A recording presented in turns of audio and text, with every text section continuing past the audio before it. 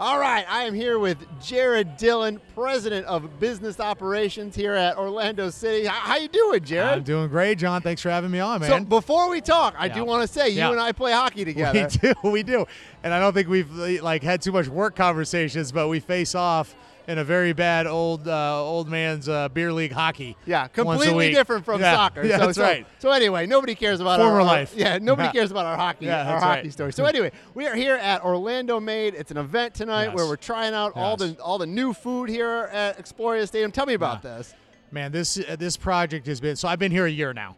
And one of the first things that I read in a lot of the fan feedback and surveys and all the different listening tools that we have, focus groups, was our fans really wanted us to work on food and beverage in the stadium.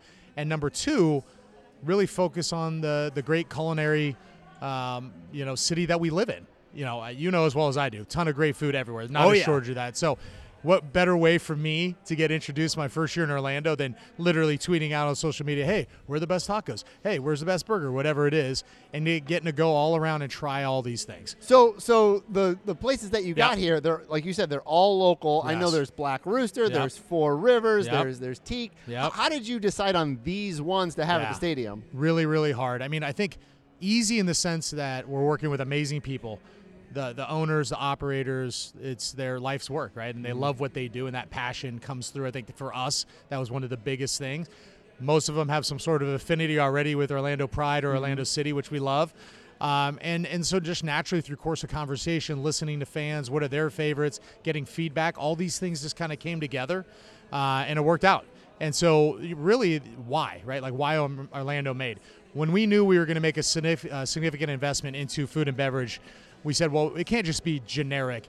We want to be local. We want to be meaningful. We want to be authentic to Orlando. When you come here into our house, we want you to see and know brands that you know, care about, love. And so that was the quest we went on for the last 6 months or so to find everybody that you mentioned. We got Four Rivers. We got Coop. We got Teak. We got Harold's out of Winter Garden doing hot dogs. We got a number of different partners, and we're going to continue to add to that. So we're really, really excited about it. I have eaten my way through Orlando. That was going to be my next question. That's got to be a really hard 6 months. And thank goodness for the hockey we talked about, so I burn it off. I got to go get tacos again today. That's right. But is this sort of common at stadiums around the country where they find local vendors to sell their food? No, you know what? I wouldn't say that common. I've been fortunate to work at, like 5 different venues in my 20-some odd career. I'm old. I've been doing this a long time, and I've never quite seen it like this. We really wanted to lean in and be really heavy local, right? So I think most places probably have a couple. Just about every one of our stands and then a few of our carts will have that local feel. You will walk around and see them and know them. And the other thing that's really cool, when you think about Orlando Made, it's born here, it's from here. It's also representative of all the different neighborhoods. Yeah. So it doesn't matter Winter Garden to downtown to Mills to you name it, Curry Ford. I mean, we have every area, Perrymore right here in our backyard. Like we have every area of the city covered as well as we can so far.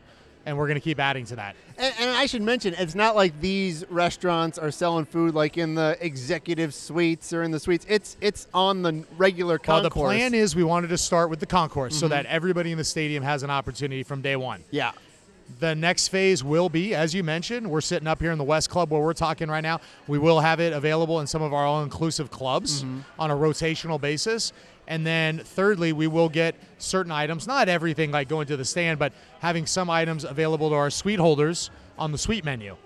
And that is a real nuance. That is not normal across professional sports in North America. So being able to take those stands, especially local ones, and introduce them to your clubs, to your suites, that's really important to us for our highest spending partners and club seat holders and suite holders. We want them, without having to leave their suite or their club, to be able to try some of that.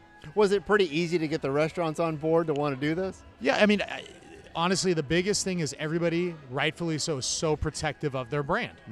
How are you going to represent us? How are we going to do this together? The quality of the food, the ingredients, my chef, your chef working together to inspire a menu, and then a lot of quality control. That's when I knew we were working with the right partners, because it wasn't just about getting their brand out there. It had to be the right fit and the right partnership.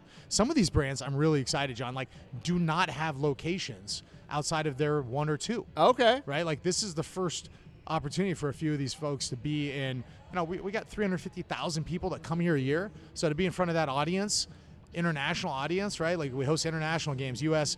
and women's national games, like such great exposures for those partners. So they saw the value immediately, and then it was just working through the operational side. Because there's a lot of something to be said where, okay, I'm going to Black Rooster, I'm at a taco, or I'm at a stadium, at a game, I'm going to eat a taco, but I really liked it, so now I might go to their actual location in Orlando and try the rest of the menu. Absolutely. We have some marketing elements that they can use outside of the stadium, but here really the draw is being in front of that big of a crowd year round, right? And we are obviously very actively marketing the Orlando Made program and highlighting those partners.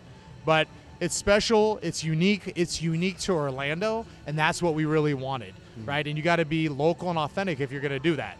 So you can tell by my voice, like we couldn't be more excited. The fan feedback that we've had testing already has been great, and it'll be open full bore come this Saturday at the men's opener on the 25th, Saturday night. So that leads into my next question. Tell me about the upcoming season. What are you excited about? Very excited. A number of things. Our soccer operations guys, headed up by Luis Muzzi, have done a phenomenal job adding to an already really good roster that won the U.S. Open Championship last year, the U.S. Open Cup.